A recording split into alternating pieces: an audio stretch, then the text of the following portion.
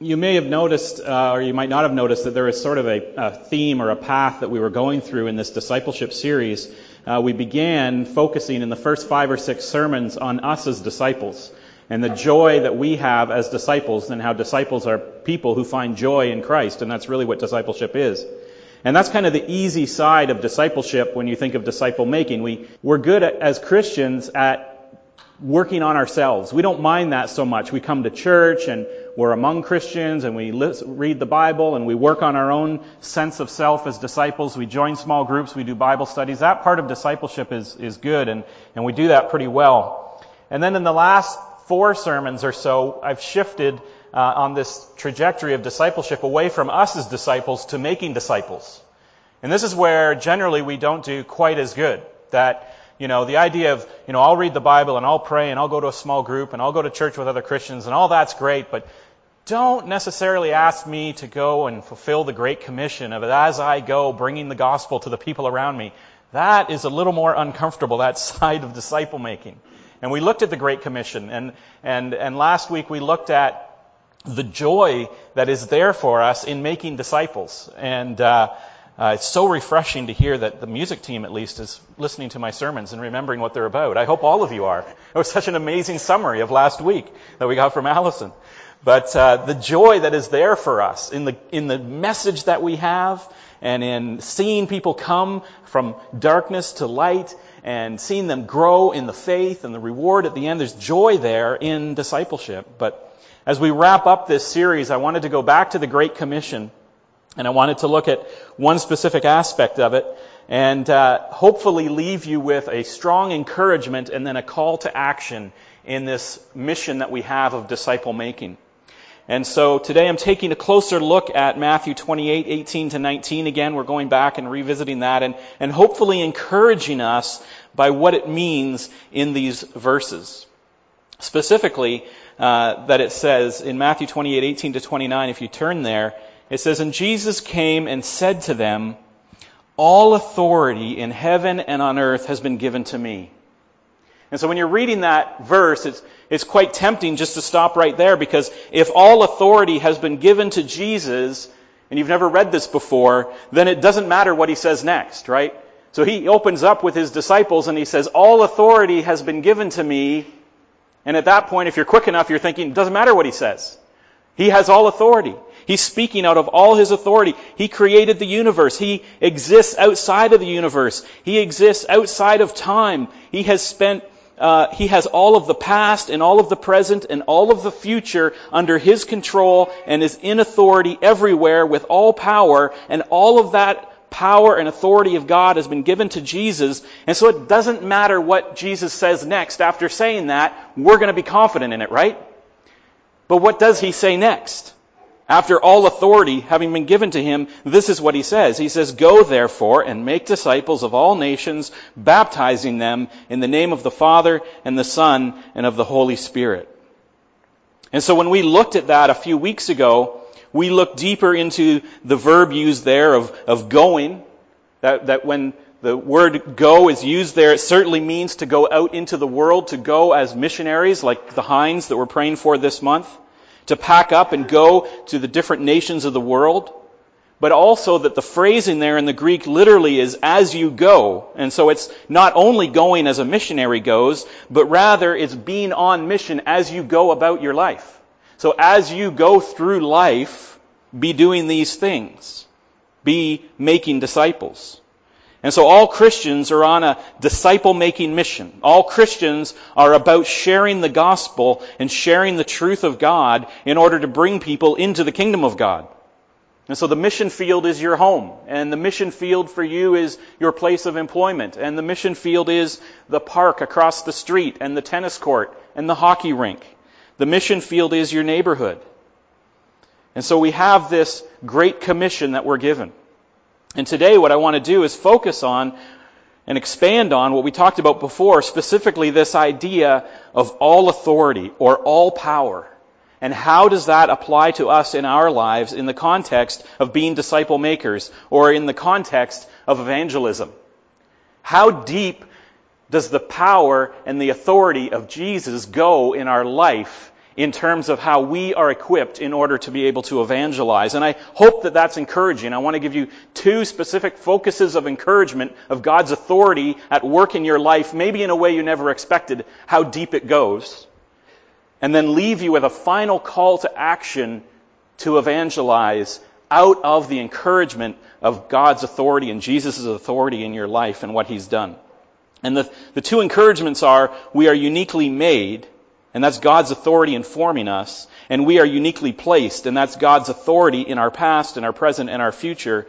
And thirdly, we have a unique story, which is God's authority in our life, which is our call to action to share it. And so first of all, let's look at this idea that God has authority or God has power, and Jesus has been given this authority, and Jesus is God, in how we are uniquely made for this task. It's Psalm 139, 13 to 16, if you want to turn there in your Bibles or tap there on your smartphones. Psalm 139, 13 to 16 specifically says, For you formed my inward parts. You knitted me together in my mother's womb. I praise you, for I am fearfully and wonderfully made. Wonderful are your works. My soul knows it very well. My frame was not hidden from you when I was being made in secret, intricately woven in the depths of the earth. Your eyes saw my unformed substance. In your book were written, every one of them, the days that were formed for me, when as yet there was none of them. That's just one little snippet out of Psalm 139. You can read that whole psalm. It's David's ode to the knowledge that God has of him and God's work in his life here, as we see, even before he was born. And so the first thing we can look here is, as we consider being knitted and made and woven together in our mother's womb, I want us first to understand how God is at work apart from the biological realities, but not denying the biological realities. Okay, as Christians, this is what it means sort of theologically. As Christians, we're not deists. We don't just believe that there is some sort of God of the universe or a universal power that created the universe and He made the stars and He made the earth and everything in it and the plants and the animals, and then this God somehow just kick-started the engine so that all the biological processes would begin, and now God is just hands off. He's just a cosmic watchmaker. He wound up the watch and it just runs. That's what a deist is. They believe that there's a God, but that He's not involved. But we don't believe that as Christians. We believe all the biological realities. God created the universe. He made everything that is. He fine-tuned the universe to a precision that even scientists today cannot fathom how finely tuned over 25 different cosmological constants and biological truths have to be precisely the way they are for the universe to run the way it is. We believe all the science and biology and that God did all that, but we believe more than just the biology. That God certainly created all of this, as this text explains, this miraculously detailed and sustainable biological world, but as Christians, we understand that God is not apart from the biology, somehow just standing back and watching it. As this text from David in Psalm 139 explains, that God is also still at work behind the biology for His good pleasure and for our joy. And so we understand the biology. We know how babies are made. Okay, we're not in the dark on that.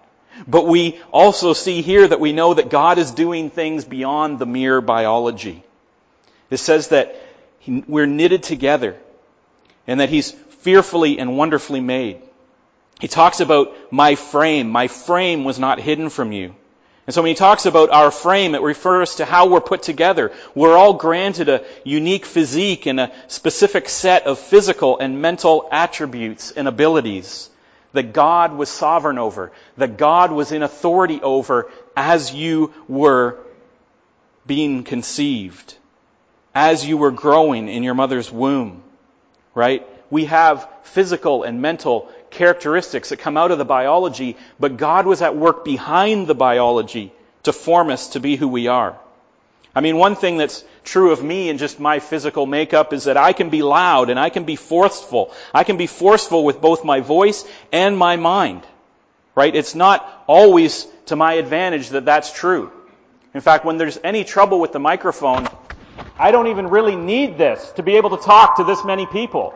I could talk like this for hours because God has given me a powerful voice. And I can be very forceful. If any of you have tried to argue with me before, you will know I can be very forceful with both my voice and my thoughts and mentally. And so I don't really need the mic if I didn't want to use it. I could just talk like that all the time. And so God has made me that way, and it's not to an advantage, because you were a little bit scared there, weren't you, when I started to talk like that? Right? I can scare people. I can scare myself sometimes. But it gets me into trouble the way I was born sometimes. But at the same time, God knew and knit me together, and my frame is effective for the ministry that God's called me to in my life. Because He's called me to this, and I was not expecting to be up here. When I started out as a young man, I never thought I would be standing up here. But I understand that God was at work behind the biology to equip me physically and mentally, biologically, for the work that I am going to do. God physically made me able to project into a room or to an audience or to a congregation. And this is how God is at work in all of us. God has given us all physical and mental, biological attributes that He has equipped you with by His authority in how you are made for His good purposes. But it goes beyond just that. He says, your eyes saw my unformed substance. Our personality types. God is not deterministic. We have free will, but God has seen our unformed substance and shaped our personalities and our character. Not just our physical attributes, but who we are as a person. And if you're parents of multiple kids, or you know families with many kids, you know that those kids can have the exact same genetics. They can come from the same biology. They can even grow up in the same environment with the same rules, and they are totally different people. Because it's more than biology. It's more than environment. It's more than rules and guidance. Who we are is formed by God. Some kids are fearless, and others are caring. Some are talkative, and others are thinkers. One is an academic, another is a sports nut, and a third one is a builder. Same genetics, same environment, same household, totally different people. And you can't explain it. You don't know why they are that way. You can't even, sometimes that kid comes along, you can't even think of anybody in your whole family that's like that kid.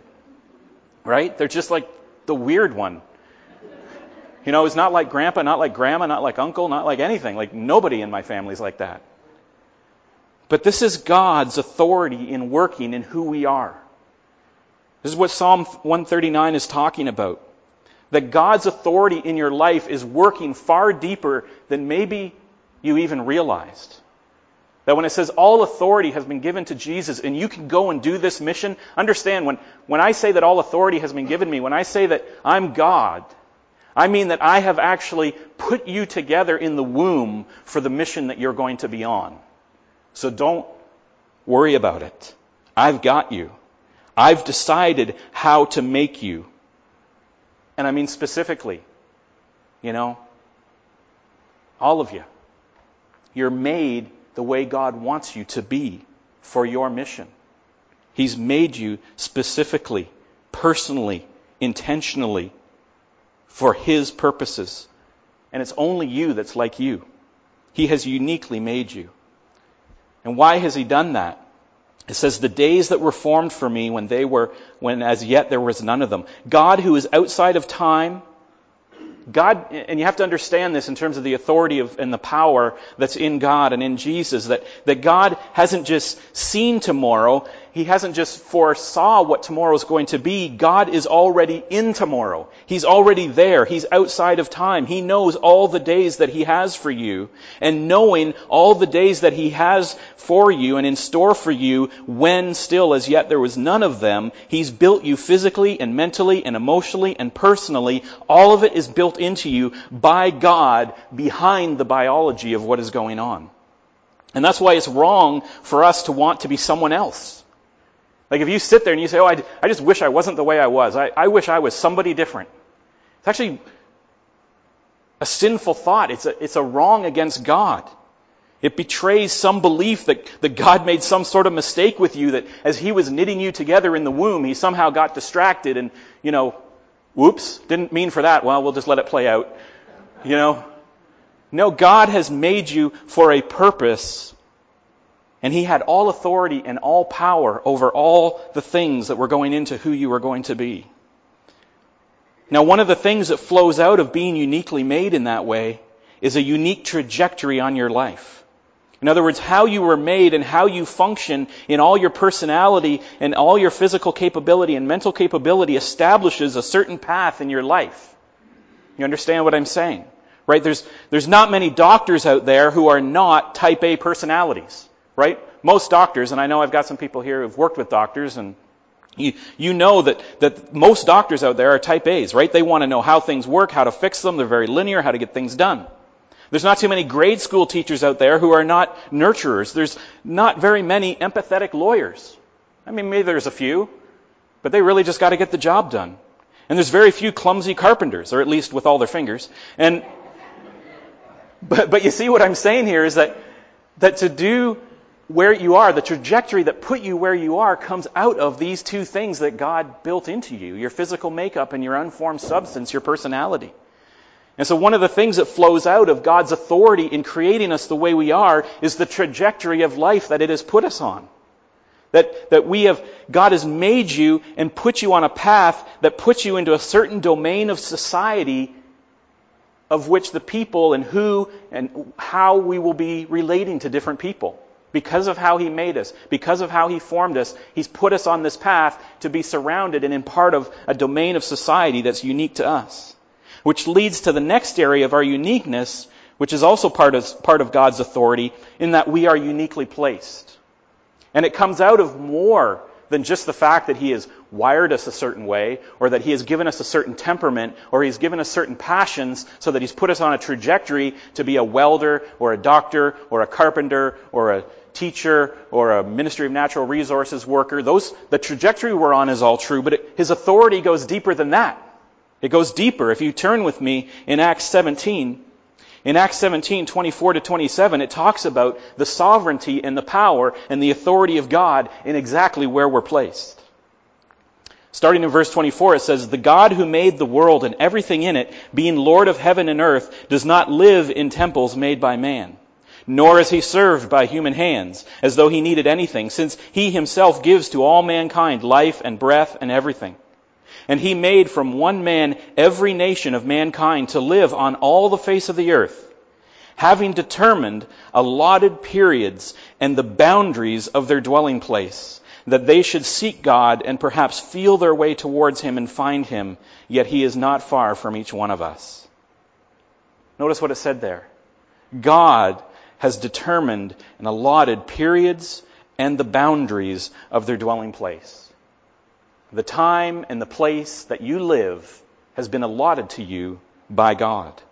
The boundaries and times in which we live are established by the authority of God. And so wherever you are, there you are by the authority of God, and there is where God is at work through you. God has put you in a time and a place to participate in what God is at work at there and then.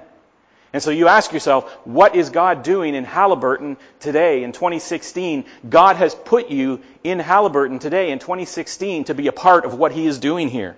He has determined the allotted periods and set the boundaries of the dwelling place of men. And so the reason for His placing us in a particular place and in a particular time, notice the reason He gives is that they should seek God and perhaps feel their way towards Him and find them.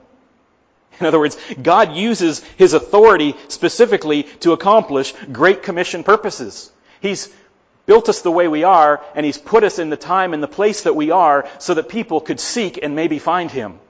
Whether you're a seeker or whether you're helping them to find her, you're here by God's purpose for that intention of seeking and finding God.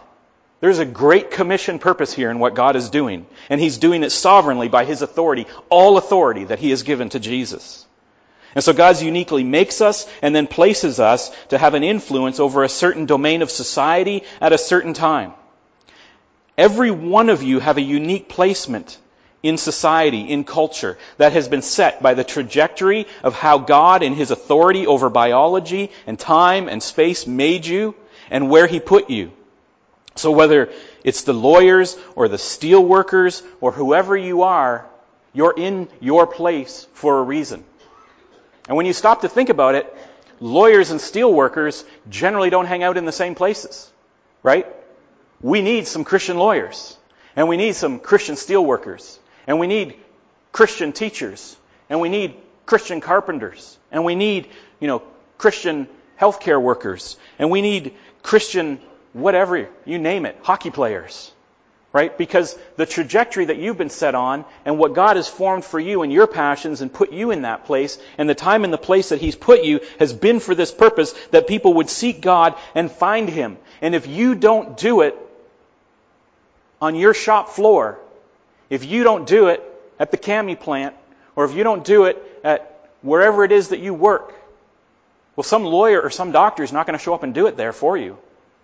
Because they're not there. They're doing their thing in their domain. You have to do your thing in your domain. Teachers and farmers don't overlap a lot. Right? The Starbucks crowd and the Tim Hortons crowd don't mingle all the time. And so whether you're part of the Tim Hortons crowd or part of the Starbucks crowd, or I guess the baked and battered crowd, right? That's your place. God has put you there. God's put us on this trajectory in our life with our frame and our substance, and He's determined the boundaries of time and place so that some might seek and find Him, even though He's not far off from any of us. Now, what does that mean, that He's not far off? Not because God is everywhere. Paul's not talking about He's not far off because, God's everywhere and so people are right there close to Him, or that Jesus has now drawn Him near. He's talking about the times and the places that people are put. Paul is saying that God is not far off because you're there with them. God is not far off because your trajectory has, by divine control and purpose, intercepted with their trajectory, and you have an opportunity to share the gospel with them. Because the path of your life has brought them across the path of their life, God is not far off. He's just right there across the table from them. He's just right there in the next cubicle from them. He's just right there down the shop line from them. Right? He's just right there nailing, a shingle in right beside you on the roof. He is close at hand because you're there. And Paul talks about this in Romans 10. It says, "How then will they call on Him in whom they have not believed? And how are they to believe in Him whom they have never heard? And how are they to hear without someone preaching? And how are they to preach unless they are sent?" And we often use that as a missions verse, but the reality is, if you connect it with Acts chapter 17, Paul's saying the same thing. How is anybody going to know unless somebody crosses their path and actually speaks the gospel to them? How will they ever believe? And so that's the question. Unless we preach, unless we speak, and unless we realize that we have been sent in our lives into the time and place and domain that we are, then how will people come to know God, even though He's right there at hand? So faith comes from hearing, and hearing through the word of Christ. Faith comes from hearing about Christ, and God has put you next to people who need to hear about Him. This is the authority of God at work for the spread of His gospel in ways and at depths that we rarely stop to ponder. I never really stopped to ponder it until I started looking into this.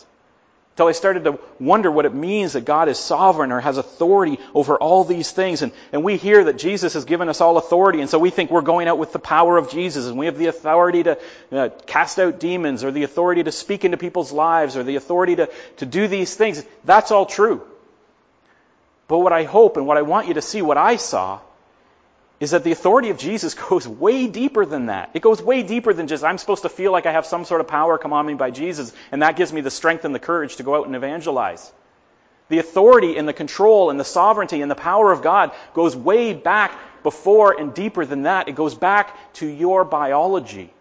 And God working behind the biology in your mother's womb, as David said, to knit you together exactly the way you are, for purposes and for days that have yet not even happened yet. And as Acts 17 says, it's the power and the authority of God that He has set the boundaries on where you will be and where you will live. God's at work behind everything. I mean, I wasn't born in Halliburton. I just got here as soon as I could, right? That's how most of us feel now that we're here, right? We weren't born here, but we got here as soon as we could. Right? But God was part of that.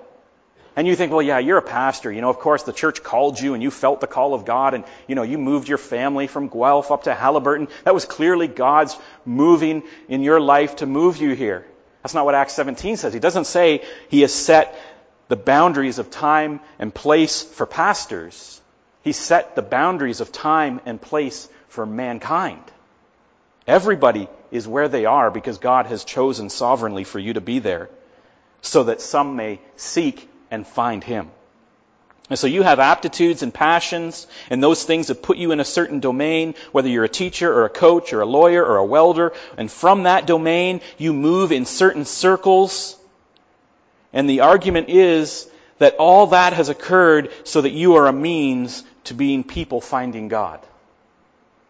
And so what that should do is that should change your attitude when you go to work on Monday, right? That should change your attitude as a Christian to, if you had no sense of purpose before, now you definitely have purpose. Because you realize that there is no accident as to why you are where you are and who you're talking to any given day of your life. God has been at work behind everything to set you up as a herald of the gospel. And God has been at work in the life of your neighbor to make him your neighbor right now. He set the time and the boundary and the place of your neighbor's life too, so that you would intersect with him. So wherever you are, you need to work on understanding that God has placed you there for that reason. And work on joining God in your placement there. I mean, when I came to Halliburton, I had to start to understand that this is now where God has me. And so I had to start to talk about guns a little bit more. And, experiment wearing plaid shirts every now and then. And, consider buying the truck. These things had to happen because of where God had placed me.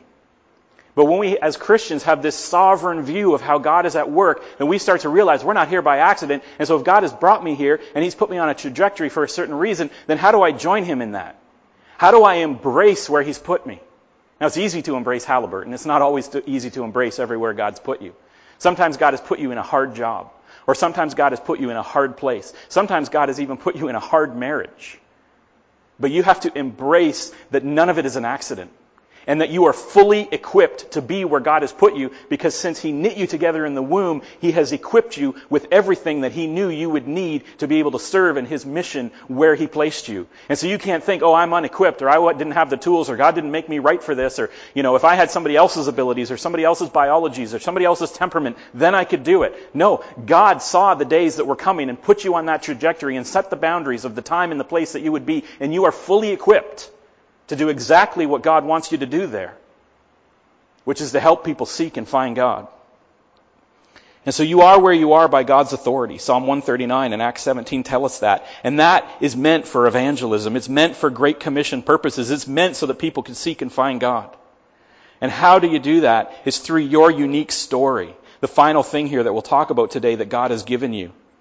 Now, evangelism has gotten a lot of bad associations, a few really bad associations. And when I say the word evangelism, you might think of something like apologetics, which is just, arguing for the faith or defending the faith. Or when I talk about evangelism, you might think of a whole bunch of propositions or truth claims, right? To the point that evangelism just conjures up to us just sort of this one-sided monologue of arguing someone into the faith or simply flooding them with a series of propositions like, there is a God and Jesus is His Son and He died and these are all truth propositions that you must believe, and if you don't believe these truth propositions, then we're not going to get anywhere. And so we think of evangelism in this way.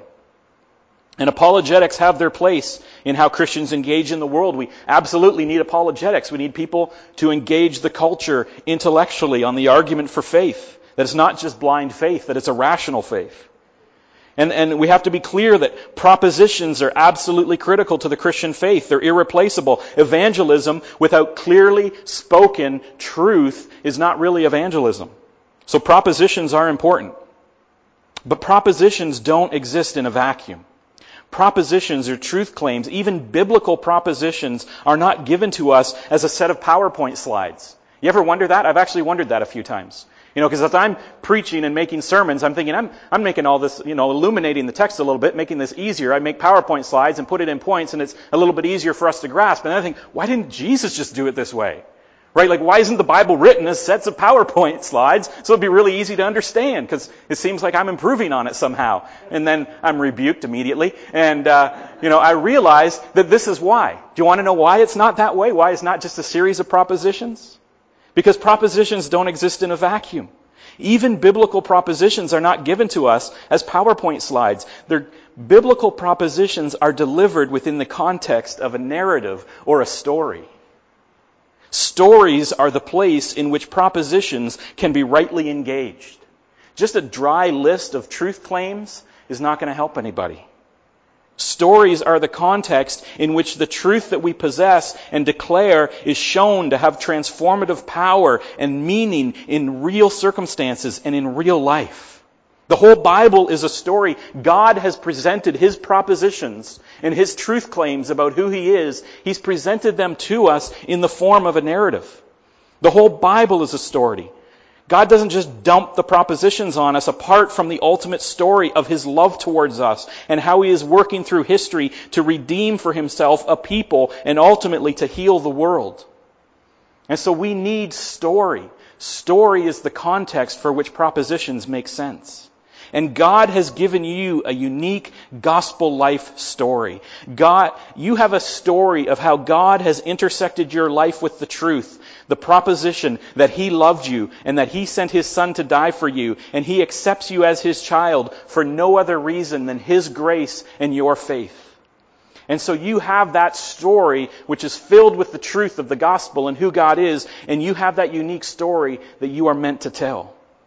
1 Peter 3:15 we've looked at a couple times this year actually. But it just reminds us, in your hearts honor Christ the Lord as holy. So live your life and honor Christ, living as He's holy, always being prepared to make a defense to anyone who asks you for a reason for the hope that is in you, and yet do it with gentleness and respect. That's the power of your unique story that God has only given you. Your story is held up as countercultural alternative to the endless false stories that are being told by our world. The endless false narratives that people try to live their life by, ultimately without hope, that we see happening all around us in our family, in our coworkers, in our neighbors. We see people trying to live out a narrative. They're trying to live out a story in their life that ultimately leaves them without hope. I mean, we hear the world's stories all the time. We're evangelized by the world constantly. Before you're even a teenager, you will have heard hundreds of thousands of 30-second stories, each of which has embedded within that little 30-second story a very deliberate truth proposition. Right? It's, if you use this detergent, your clothes will be whiter. But even more subtly, and more importantly, you'll get that promotion at work because your boss is impressed with how crisp your shirt is and clean your collar is, right? You know, if you drink this health shake, you're going to have 6-pack abs. But even more subtly and more directly, apparently spend a lot of time with your shirt off, laughing with your wife in an apartment that you could never afford, clearly. Right? This is what these stories tell you. This is the story. This is the narrative of the world evangelizing you 30 seconds at a time. It's telling you a story with a truth proposition built into it. If you drink this beer and drive this truck, attractive women will be drawn to you. That's the narrative that we're told. Day in, day out, 30 seconds at a time. And those are all stories that are making propositions to you. They're all trying to convince you of what is true. And people are deceived daily by even the most transparent of those lies, but they are trapped regularly by far more serious narratives in our culture.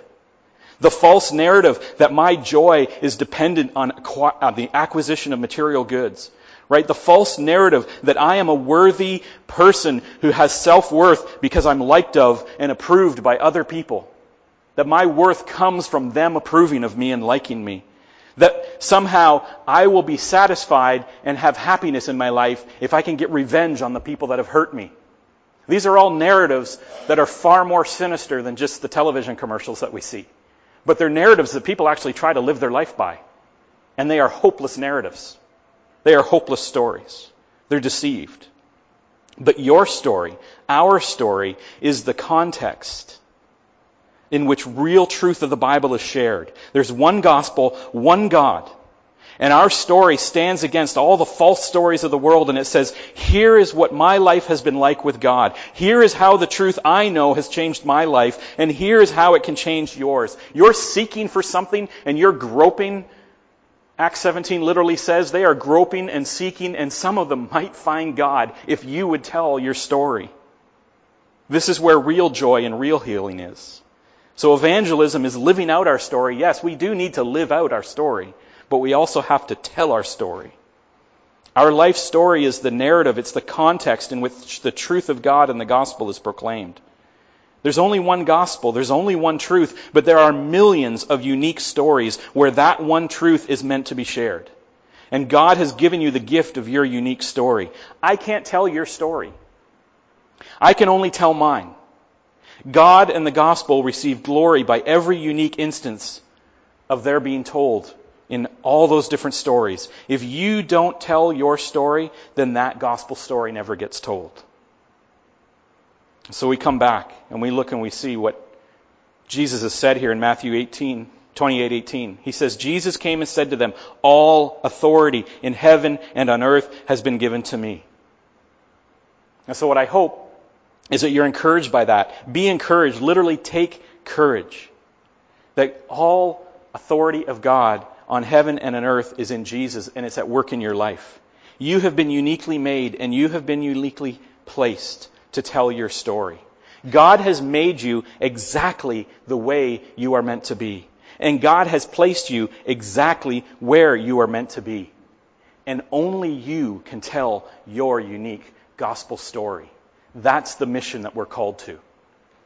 But we are fully equipped and properly placed to do it. Let's pray.